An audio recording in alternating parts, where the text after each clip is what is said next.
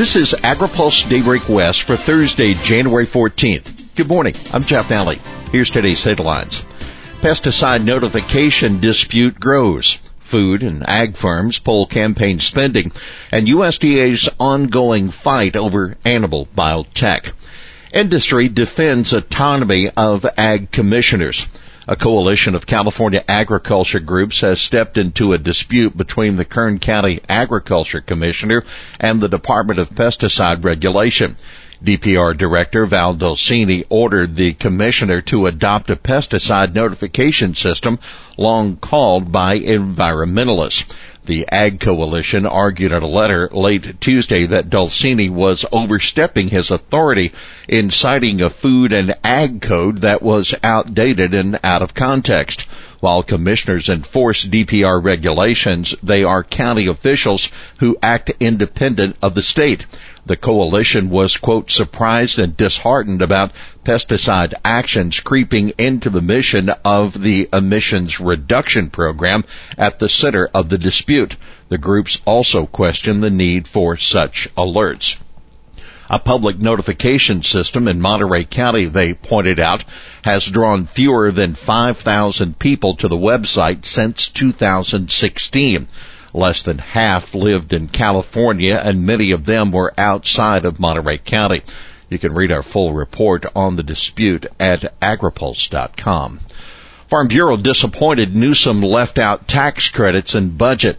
California Farm Bureau Administrator Jim Houston told AgriPulse this week his biggest disappointment with the governor's budget proposal was the absence of tax credits for farm employees.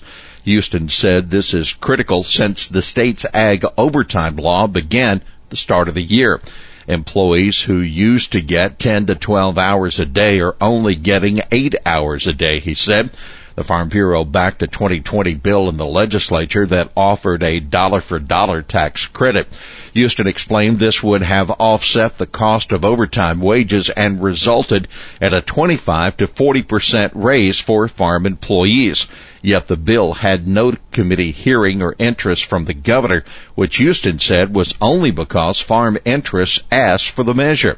If we've got a $15 billion surplus, can ag employees get some of that, please? He said. Ag district members break GOP ranks on impeachment. Lawmakers can now turn their eyes toward next Wednesday when Joe Biden will be inaugurated as president after Donald Trump was impeached by the House for a second time.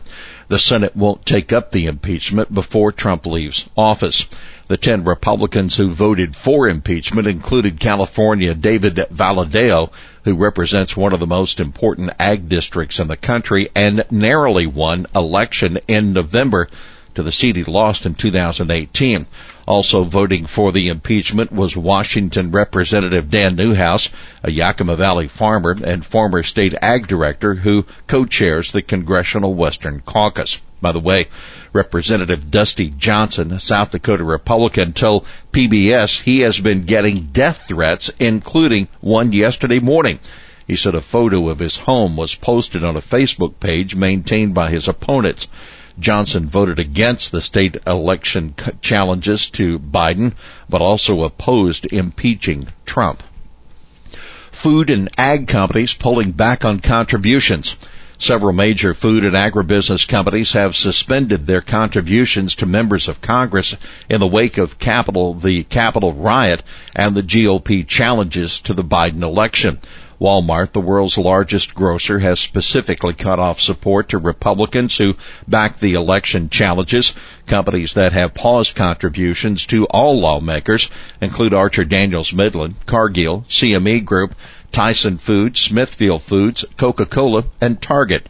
That according to the Wall Street Journal, which is tracking the corporate actions. The Biotechnology Innovation Organization also suspended its contributions. Biotech regs up in the air as Trump departs. A Trump administration spokesman confirms there are ongoing talks about a possible transfer of regulatory authority for genetically engineered food animals from FDA to USDA.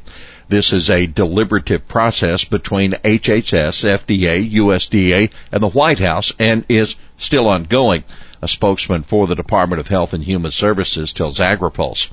Politico reported earlier this week that FDA Commissioner Stephen Hahn refused to sign a memorandum of understanding turning over some animal biotech oversight to USDA. FDA is a part of HHS. Neither the White House nor USDA responded to requests for comment on the issue.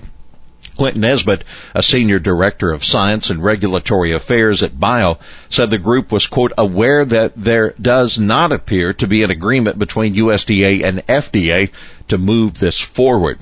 Keep in mind, USDA issued an advance notice of proposed rulemaking in December that would allow FDA to continue regulating genetic technologies intended for biomedical and pharmaceutical use.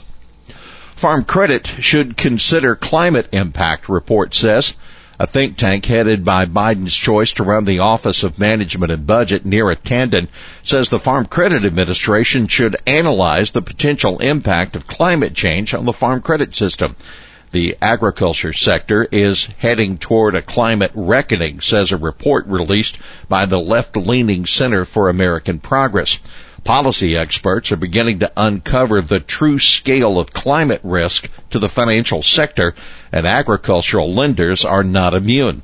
Among the recommendations, the Securities and Exchange Commission should bolster agribusiness climate risk disclosure requirements, capital reserve requirements for the FCS should be increased, and programs to finance sustainable farming practices should be expanded. Here's today's He Said It. These are dark times. There is a tremendous amount of outrage and rage. That Representative Dusty Johnson, a South Dakota Republican, in the PBS interview. Well, that's Daybreak West for this Thursday, January 14th. For the latest news out of Washington, D.C., visit agripulse.com. For AgriPulse Daybreak West, I'm Jeff Nally.